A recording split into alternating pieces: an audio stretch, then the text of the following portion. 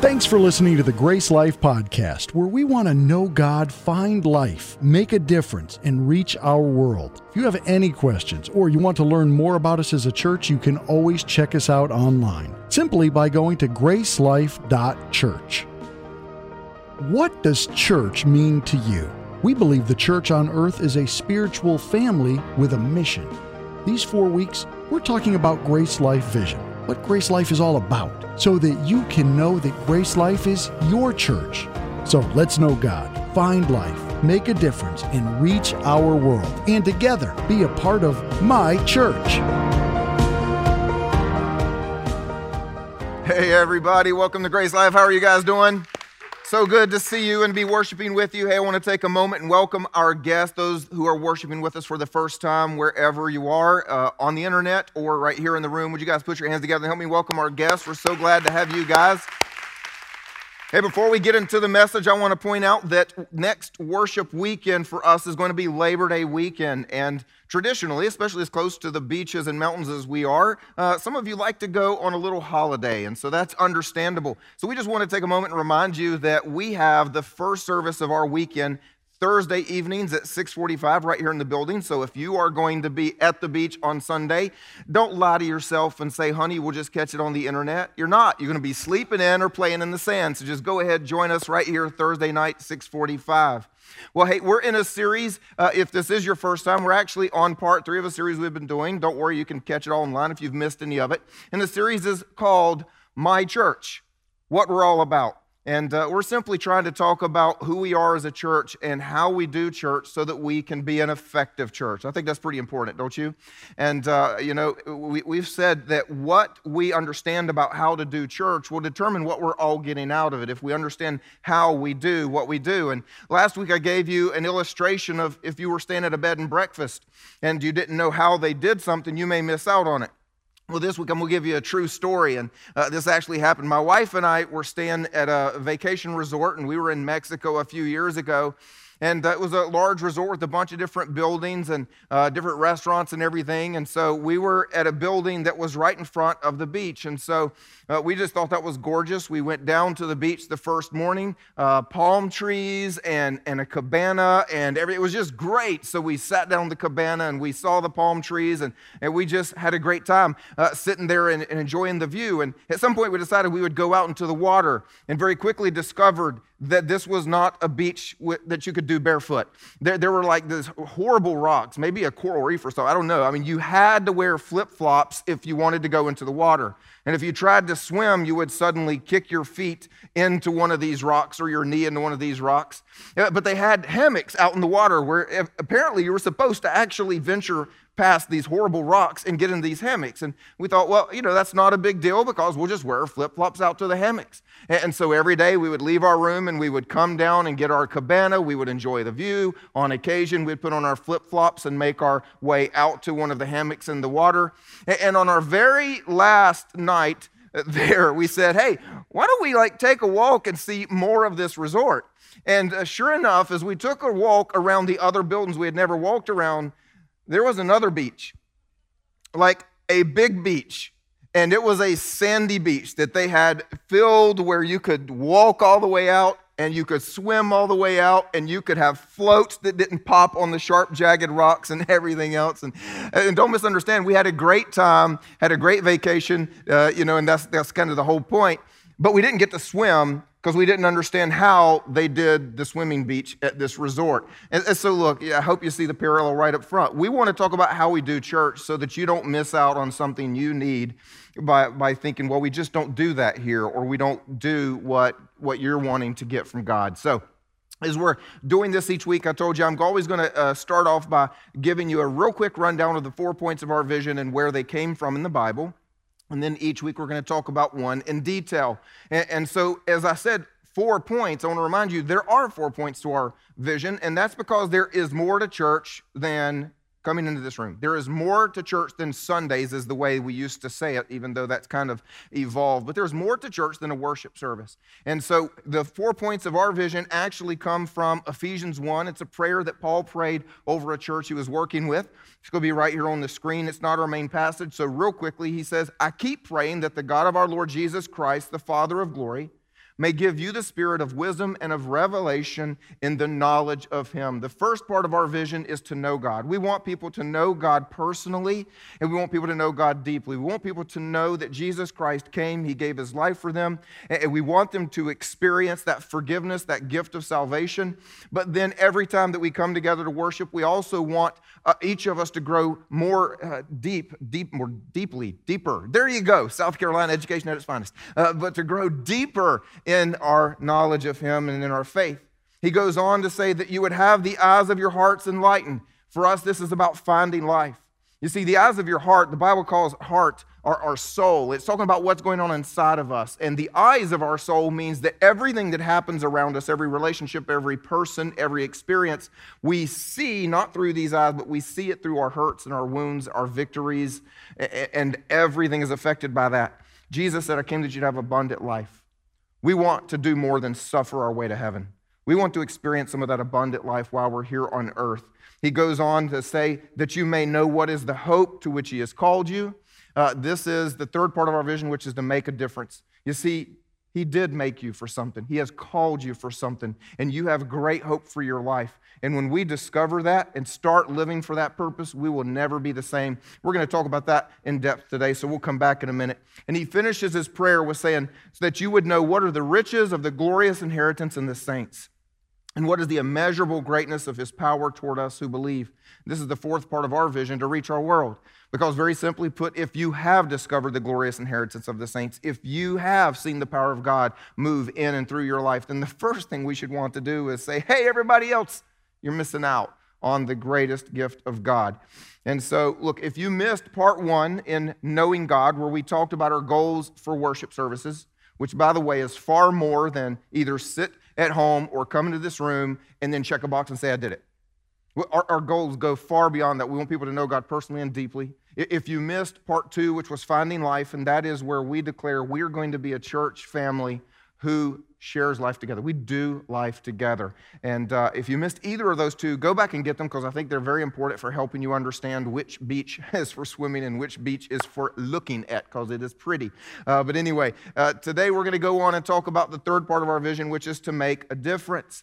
And I used to be a youth pastor for a long time, and also while I was a youth pastor, I was a middle and high school teacher. And I saw something that was really very universal, and I think most of us have experienced, some of us are experiencing it right now. And as a youth pastor, people would always come up to me, students would come up and say, I just don't know what God's will is for my life. I want to know what God wants for me. And one reason that they're saying that is because they want to be on the right path. But the other reason they're saying it is because they know God's path is a meaningful path. That it's not just going to be morally right if they're doing what God wants for them, but it's going to make a difference, that at some point in their life they're going to look back and see that they have changed the world because of what they've done.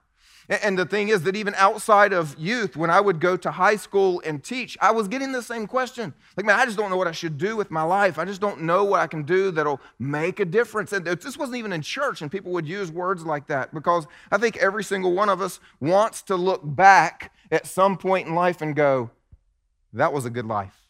That made a difference. That changed the world. Sadly, though, as we get older, I see this question get asked a lot less with adults. And some of us have just kind of reserved ourselves at a certain point in time that we don't worry about it so much anymore. We're not even, chasing after the idea of making a difference. And one of the students that I worked with, he was on fire with life. He was excited. He couldn't wait to conquer the world. He believed he could do anything. He believed he would do great things. And I said, so what do you want to actually do? What's one of your goals? And one of his goals was to become governor. He was determined that he was going to become governor. Unfortunately, whatever some of the choices were that he made didn't put him on a path to become governor. He's still alive and could still change his path, but at the moment, he never became governor. He never really took any step that would get him along that way. And as a result, he's a rather unhappy person. He's not the kid that I knew 20-something years ago, and he's not exuberant about life. He's not excited about much of anything. And I think one of the reasons for that is because we connect making a difference to position or career. And we think, if somebody says, man, I'm making a difference, we think they're the general of the army, or we think that they're the CEO of a company, or they started their own business, or they're president, governor, senator, or whatever. We think that we've got to have some sort of career marker or position that says we can make a difference. And what I want to tell you today, and what this whole message is based on, I'm going to show it to you in the Bible in a minute, is I believe the Bible actually teaches the opposite. I believe the Bible teaches that a great and meaningful life does not come from position and career, but it comes from who God has made you to be. Making a difference is what is inside of you. And so what I want to do today is show you a story of really one of the heroes of our faith who believed he could make a difference and actually did make a difference. And honestly, in a slightly bizarre way. It's a guy named Nehemiah. I'm sure many of you have heard of Nehemiah. Yeah, look, he's just a great character. You could preach so much about Nehemiah, you could do a whole series on him. I actually have, and most pastors that I know have preached a series on Nehemiah because he's so inspiring. And we don't have time for all of Nehemiah's story today. We're only going to look at one thing that he believed deeply and said out loud, and it changed kind of how I look at what I think we're called to do on the earth. And so we're going to be in Nehemiah 6 for those of you that are following along right at the beginning. But before we do that, let me give you a little backstory because there's a good bit that has happened. So we go back real quickly as fast as I can do this. The Israelites at one point in history had been conquered by the Babylonians just as much of the world had been. And so when that happened, many of the Israelites were carried off to be servants or slaves. The walls around Jerusalem were destroyed. The temple, the great temple that had been built by Solomon, that it was just an amazing story of dedication, and God filled the temple with a cloud. The temple was gone. It was destroyed. Many of the homes had been destroyed. The people, most of them, had been carried off as either slaves or servants, and the few that had remained had run off on their own because it was not a good place to live. And so Nehemiah has found himself in the king's court. He actually has a position as being the cupbearer to the king. And so at some point, though the Babylonians have been conquered themselves and other people have come along and been in charge, and they've allowed some of the conquered people to go back home. So people have gone back to Israel, and true to what you would expect of the people of God on the earth, the first thing they said is, we've got to rebuild our temple. And so they did. They rebuilt the temple, and it was not quite as impressive as the one that had been destroyed. And they thought that everything would be restored as soon as they had the temple. But they were wrong, because life didn't go back to what they thought it was going to go back to. And so eventually word gets back to Nehemiah, there's a temple, but things aren't happening the way you think they should be happening. Matter of fact, there are no walls at all around Jerusalem. Nehemiah uses his influence with the king to get permission to go back and lead the project of rebuilding the walls. That's where we're going to pick up the story. In verse 1 at the beginning of chapter 6, he says, look, now when Sanballat and Tobiah and Geshem the Arab and the rest of our enemies, and so look, that's all you need to know about these characters. They were the enemies. They were opposed to the success of Israel. They were opposed to the rebuilding of Jerusalem, and they were opposed to anybody that tried to help make that possible.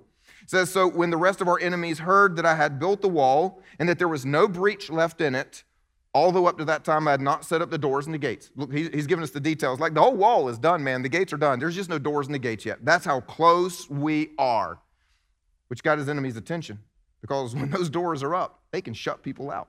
So Sanballat and Geshem sent to me saying, hey, come and let us meet together. But they intended to do me harm. And so I sent messengers to them saying, I am doing a great work, and I cannot come down. I am doing a great work. Why should I stop this great work while I leave it and come down to you? And they sent to me 4 times in this way, and I answered them in the same way 4 times. I ain't got time for you, because I am doing a great work. And he just kept saying that. I'm doing a great work. How many of us would say that about our own lives? I'm telling you what, I wish that every single one of us could see ourselves that way. I hope that by the time we're done this way today, that many of you are going to see yourselves differently. And I hope that you're going to look at your enemy and hold your head high and say, I ain't got time for you. We're Southern. Because I am doing a great work. And that is my goal for today. Because look, I want you to not miss something. As we talk about some of our Bible heroes, sometimes we talk about David. Well, again, David was a king, and we get caught up again into the career and position thing. But Nehemiah wasn't building a temple. Nehemiah wasn't preaching a sermon. Nehemiah wasn't leading a worship session. Nehemiah wasn't hosting a youth camp where 100 teenagers gave their life to Jesus. Nehemiah was building a stone wall. He was just building a wall. And most of us look at our lives and say, but I am just, and fill in the blank. But what we miss is what Nehemiah saw.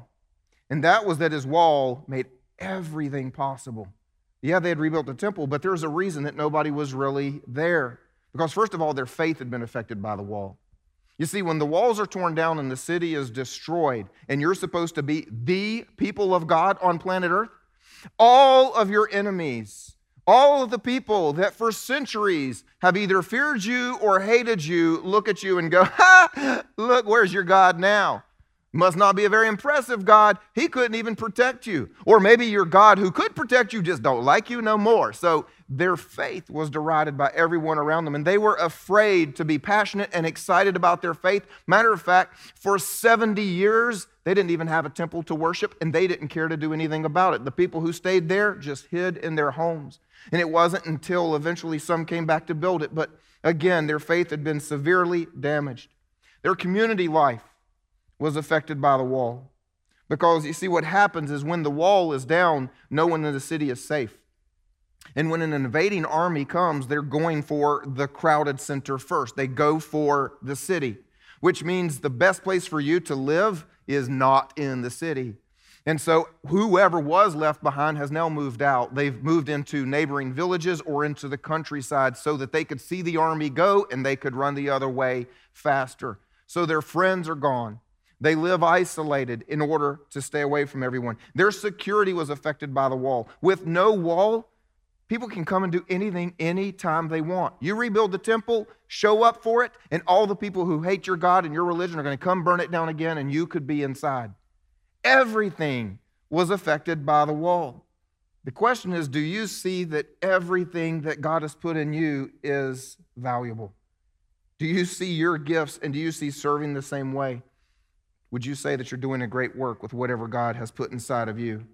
If you say no, well, it could be because I think we still give too much emphasis to the stage, whether it's the stage of life, looking at CEOs and generals and presidents, or if it's the stage of church.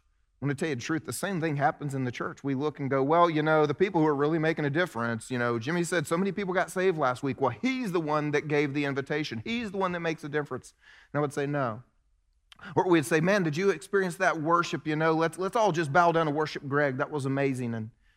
And we miss what God is doing through each of us, and we create this idea that the person doing a great work is standing on this stage and everybody else is just watching that happen. And it creates a great divide, sadly, has existed forever.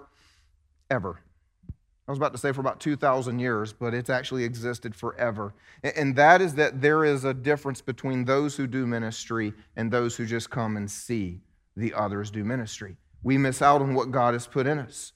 But this is not what God intended. This is never what God, this is why Jesus, when he came, he did not choose any trained religious leader of the day. And think about it. I know if you've ever read any of the stories, he debated with the Sanhedrin and the Sadducees and the Pharisees. They were all the religious leaders, and they were, kind of corrupt. And so you'd say, well, the reason he didn't choose any of them because they were all bad. Probably so, except I personally just think by sheer population, there had to be just one, good-hearted, young man, priest in training, who still had faith in God. There had to be one, just one. In all of Israel, of God's people, there had to be just one, right? I don't know. I don't know his name. He's not in the Bible, so give me a little leeway here, but I had to believe there's one good-hearted person, and Jesus didn't choose him. Jesus chose fishermen and accountants, bad accountants, by the way, crooked accountants. Jesus chose people who simply would use whatever God had already put in them to do something to change the world. He used the most ordinary people who were willing. And the question that we have to answer is that me? Am I willing to be one of those incredibly ordinary people. But I think one of the key reasons that we don't make the difference that we want to is because of the lies of the enemy. And that's exactly how the story keeps going. So in verse 5, we see in the same way, Sanballat for the 5th time. Man, this guy won't give up, will he? He sent his servant to me with an open letter in his hand, and in it was written, it's reported among the nations. And Geshem also says it. And I just think that's the funniest thing. Oh, Geshem says it too. Well, we're all worried. It's kind of like modern day, oh, Kanye said it. We've all got to believe it, right? Okay, so Geshem says it. Everybody better believe it. I thought that was funny. And he says, look, here's what it says, that you and the Jews intend to rebel. That's why you're building the wall. And according to these reports, you, Nehemiah, even wish to become their king. And you've even set up prophets to go around and proclaim that you are going to be king in Jerusalem. There's a king in Judah. This is what you're trying to do. And you know what? The king that gave you permission to come, he's going to hear. He's going to hear that his little cupbearer is over here trying to become his own king because he got tired of drinking all of your wine first to make sure that you didn't die. So he has decided to be his own king. It would be a very believable story. And you know what they said to him? So now come and let us take counsel together because the king's on his way to deal with you. You better come on down and let's finally talk. And then I sent to them saying, no such things as you have said have been done, for you're inventing them out of your own mind. For they all wanted to frighten us, thinking their hands will drop from the work and it will not be done. Lies. All lies from an enemy with one goal, to instill enough fear that the work would stop. Did you guys already make that parallel? That's exactly what you and I face today. We have an enemy who wants to come to us filled with lies and tell you things about your value that are not true. Oh, God could never use you. Man, don't you know who you are? Don't you know what you used to do? Man, if everybody else knew what you did, they wouldn't even let you in the door. You better just get in there, sit down on the back row, be quiet, and don't even think about believing you could be used by God. Seriously, no way. The enemy comes up and lies to you about your motive. Look, the only reason you do some of the things you do is so that people will notice you, think you're special, and all get all important. The only reason you do some of the things you do is because you want people to think you're spiritual or whatever. You're just doing all this to be fake. The enemy shows up and he lies. The enemy shows up and he lies to you about your acceptance with God and how much God loves you. Oh, God, don't listen to that. You should hang your head in shame. Don't you dare try to step out and do something that would affect another person's life. He's been doing it since the beginning. He's a liar. The Bible tells us he's a liar. We have an enemy who wants us to believe something about us that is not what God says about us, so that we will not do what God has put in us. And so let me show you what God says about you. Matter of fact, this one verse that I'm about to share with you is the core truth from the Bible of why we believe making a difference should be a part of what we do. And it comes out of Ephesians 2:10. It says, for we are his workmanship, created in Christ Jesus. Did y'all get that? Created for good works. We are his workmanship. That means uniquely, individually crafted by God. If we go back to the original language there, it's not talking about, God mass-produced humans and you're one of them. That's not the word that would be used there. This is saying that God said, I'm going to make Bernie. And God said, I'm going to make David. And each of us is very uniquely made to be us. And before you were ever born, before you ever did one thing, good or bad, on the earth, he had already put inside of you everything you needed to do a great work, to be able to say, I don't have time to come down from being the person God's called me to be. That was in you before you were born. We miss that sometimes. Created for good works, which God prepared beforehand so that we could actually walk in them. One of the side effects of knowing that we are saved by grace is sometimes, since we know, well, I'm saved by grace through faith in Jesus. I'm not saved by the works I do. I'm not saved by the amount of money I give or the number of times I serve. Since I'm not saved by works, then I don't do any works. But here's a very important truth we need to believe. We may not be saved by good works, but we are fulfilled by good works because this is who God made you to be. And when we are not the person God made us to be, when we're not doing what God put us on the earth to do, we think life is meaningless. And that's what happens when we think that life just becomes about go to work, get a paycheck, survive to heaven. It's not why God left us here on earth. He left us here to make a difference. Now, if you were created for good works, then we should be able to believe it. And we should be able to believe we are doing a great work. Every one of us should be able to hold our heads high and say, I'm doing a great work. I don't have time for your lies. I don't have time to be distracted. I'm doing something that is important. But if you don't think you are, then, well, it might be because you simply don't believe it, and it might be because you simply are not. And I want to take a moment and just talk to each group, because let me explain. A lot of us are going to fall into one of those two groups. They're the group of us who, well, we're doing some things, but unfortunately the enemy whispers, and we're not really sure that it matters. And sometimes we consider giving up on doing things that matter because, well, the lies come. And then there are those of us, well, we just aren't really making a difference, and that's because we maybe gave up trying long ago, or maybe we've become focused on something else, or maybe we just don't feel worthy. And I want to talk to that group first. Maybe it's you're busy with life. Maybe you've just decided there's nothing in you. Maybe you've just become focused on you. Maybe you believe God actually cannot or will not use you, and that's become everything to you. But I want to remind you what we just read a minute ago. Before the foundation of the world. Before. Matter of fact, let me add that to another passage that says, while we were still sinners, Jesus died for us. He died for you before you did anything good. He died for you before you said you would be a Jesus follower. He died for you out of his love for you before you had ever earned anything. And you'll never earn anything worthy of his death on the cross, by the way. That was what he did for you. And we need to look at what God has put in us through the exact same lens. He didn't put good works in you to do. He didn't put talents and gifts in you to do those good works only if you're a good person. He put them in you because your life matters.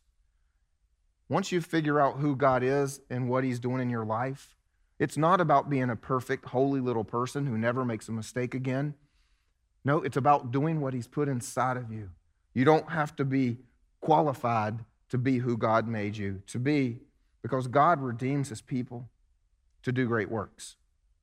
Now, let's talk about some of God's people that he redeemed to do great works. How about King David? And we love King David. He wrote some of our Bible. He qualified to write the Bible, evidently, and wrote a lot of Psalms, but he was a murderer and an adulterer and a really bad father. But sadly, that's the least of the problems on his list. How about a guy named Matthew, who was one of the 12 disciples? Are you kidding me? I mean, come on. God, you're going to send Jesus down to earth. He's going to pick 12 humans that we're going to all know their names forever. I mean, like, you're going to leave the kingdom in these guys' hands. Don't you think there should be like a pretty decent bar for choosing these 12 guys? Matthew was a cheater, a financial cheater. He was a tax collector who lied and got rich by stealing. How about Paul? Wrote the majority of our New Testament. He was a persecutor, a killer of Christians because he hated followers of Jesus so much. And I'm thinking, seriously, God? At this point, there's not one human might do a little bit better job than the guy killing all of them? It's who God is. Because before Paul was born, before Paul became a zealot as a Jew, before Paul imprisoned or killed a Christian, God had already created him to do good works, one of which was to build churches, advance the kingdom, and write part of the Bible. Paul just wasn't in touch with it. And the same is true for you. Don't let the enemy tell you anymore you're not qualified, you're not good enough. And the last group of people I want to talk to are those of us who well, we might be doing things, but we're not really sure it's a great work. Or you really wish you knew how to do a great work. I'm going to tell you what I believe, and you can tell a little bit just by what I've committed my life to. But I believe that the church on the earth has the greatest mission in all of human history. That's what I believe. Let me tell you why. Because the church is the only thing in all of history that helps people find eternal life and experience abundant life. Nobody else is taking people to heaven. That's what this whole series is about, is being an effective church. And the church, as we've said all along, is a spiritual family with a mission. We are brothers and sisters. We are in this together with the Heavenly Father. Our first big brother died on the cross so that all of us could even be part of this family. It's what we're here to do. We've been given the greatest mission. And I'm going to tell you that we will never make the kind of difference in the world with human tasks that we can with a kingdom task. Matter of fact, people have been president, and we can't name them all. Can anybody in the room right now stand up and name every president? And I bet they all did great works. But they did great human works. And what I believe God has called us to do is a great kingdom work. You see, helping people find eternal life and experience abundant life, that's something the church has to offer the world that they can't get from anyone else. And every part of it, no matter how big or no matter how small, on a stage or behind the scenes, is what makes it possible. And that's why I use Nehemiah's story. Because Nehemiah wasn't holding a worship service in the brand new temple. He wasn't the high priest. Nehemiah wasn't the one who built the temple. Nehemiah was just building a wall. But his wall made everything possible. Leading a life group where somebody finds the relationship, the friendship that allows them to hold on to life at a time when they would have otherwise given up. Maybe it's praying for someone to be healed, and they are. Maybe it's leading a child to have faith in God through G-Kids. Maybe it is helping a teenager stay on a path of faith through student youth ministries. Maybe it's helping a non-believer feel that Christians aren't what they thought simply because you stood in a parking lot in the rain and smiled and waved as they drove in. Maybe it's helping a non-believer think Christians aren't as stingy as they think they are because you made them free coffee and handed it to them when they walked in the door. It doesn't matter, because it takes all of us together. It takes everything. Matter of fact, the studies have been proven, and I've watched it myself. They're never going to get to the end where I invite them to start a relationship with Jesus without everything else. They're not going to stay here if somebody's not helping them with their kids. They're not going to even get out of the car if the person in the parking lot was rude and nasty. It's all of us together as a family. And so this is why, as a church, the third part of our vision to make a difference comes primarily through our serve team. And if you were here for part 2 and we were talking about how we find life primarily through life groups, I told you our life groups are not a program. We don't do them just to say, get into a life group, check a box. But we create life groups because every single one of us needs a community of people where they know our names and they know our stories, and we're growing and connecting and healing together. And we talked about that last week. And simply put, we're not all going to go find that on our own. Well, the same is to be said for making a difference in the world. So many of us want to know that our life matters, but we're not sure how to do something. We're saying, what could I do? And again, there are some of us with a real entrepreneurial spirit. It's just a gift that God put in you, and you rise up and say, I'm going to go do such and such, and maybe you go and start something. A lot of us say, I want to make a difference, but I don't know how. And if you believe what I believe, and that is that the church on the earth has the greatest mission, then that's the place where you can make the greatest difference. And so if you're one of those people who's saying, I'm just not really sure how or what I would do, And I want to invite you to the next opportunity you have to go to First Step, because we do something really weird. We don't ever put up a list and say, we'd like you to choose one of these horrible jobs. You know, what happens too often, people go to a church and they say, oh, what can I do? And somebody says, oh, well, you know, you can take out the trash, or you can change diapers. You know, nobody seems to want to do that around here. And as every good Christian does, they say, okay, and they volunteer to be miserable. Because somebody's got to do it. And we think it's our best example of serving like Jesus.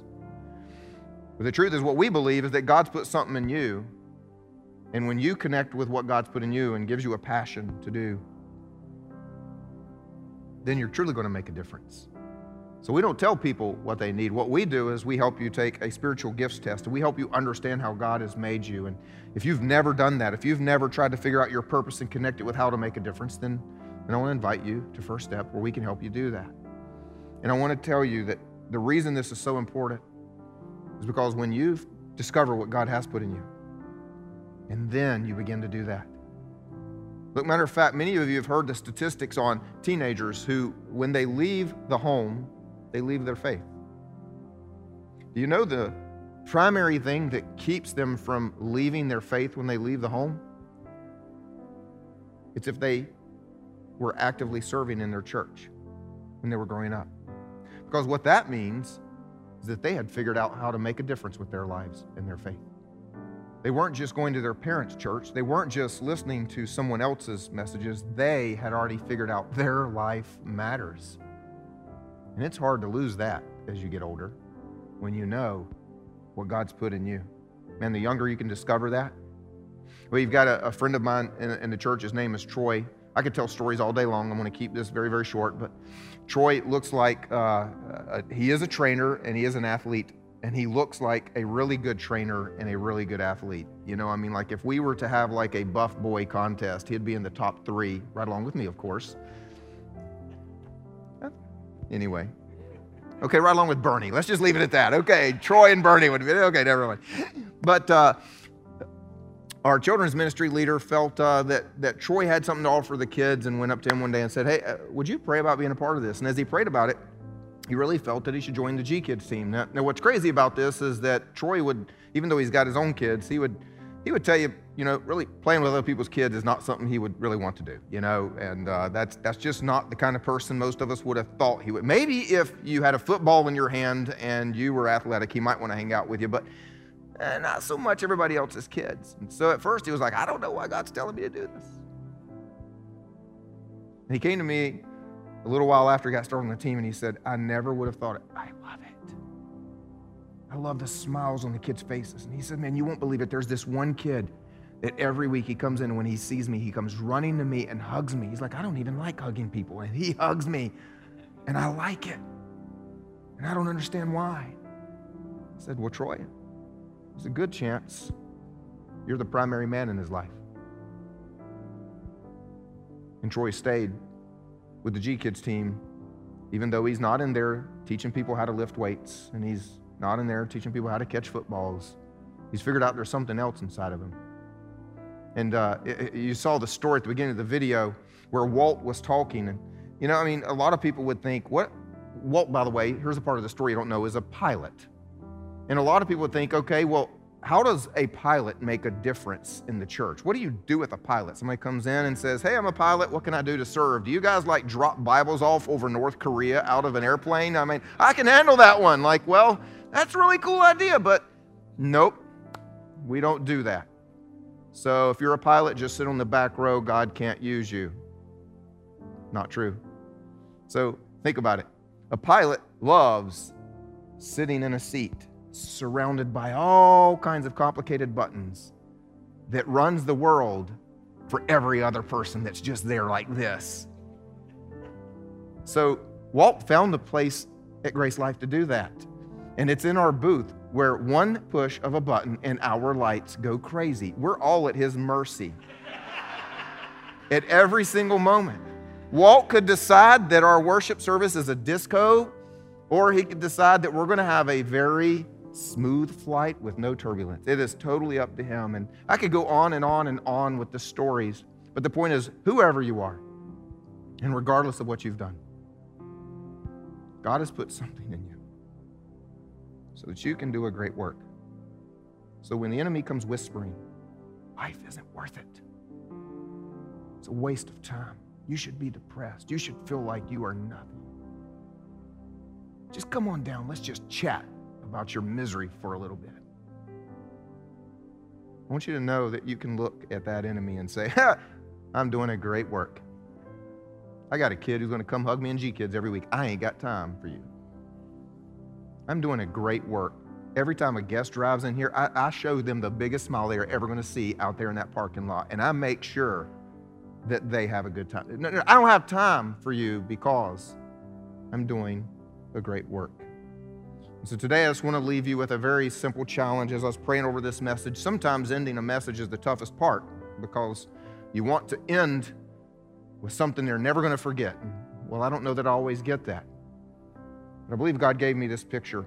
It's cool in our world today to try to leave a small carbon footprint.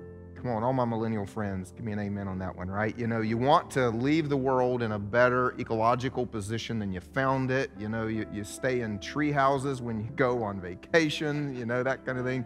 You're the person that actually does not throw your towel down on the floor in the hotel. You use it the whole trip because you're trying to save some water. You know, leave a small carbon footprint. And all I'm going to say is go ahead. Leave the small carbon footprint. But I want to challenge every single one of us. Leave a big kingdom footprint.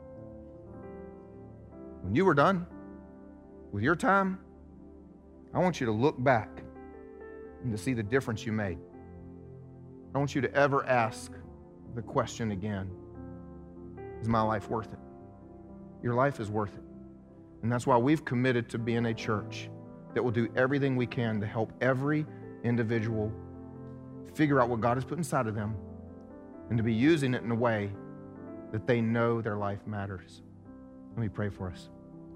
God, we thank you that you are such a good God, that when you created us, you weren't going to just treat us like puppets and we're not all exactly alike. And you created this incredible world, a diverse world with people who are so unique to do amazing things for your glory.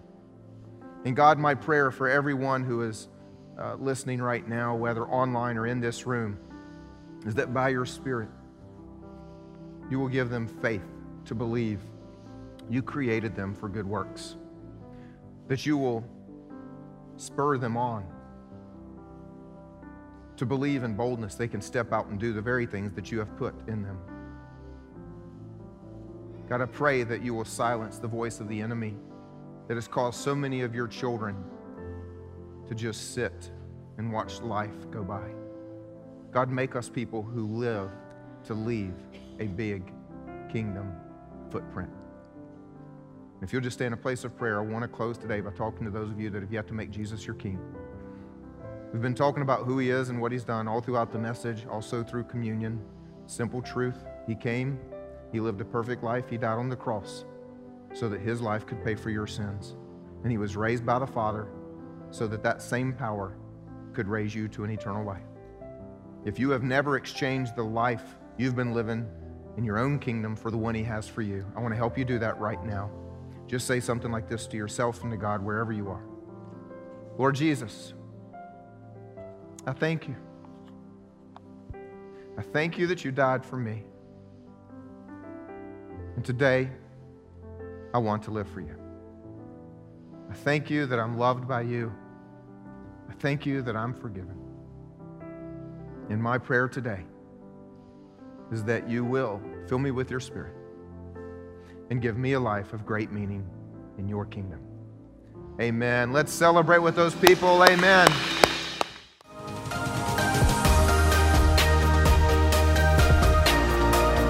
Thank you for joining us for this week's message. If you've made the decision to follow Jesus, congratulations. It's the best decision you'll ever make. If you've been impacted in any way, we'd love to hear about it. Head over to gracelife.church/resources, where you can share your story and find other tools for following Jesus. We hope you go out and make Jesus famous in your world.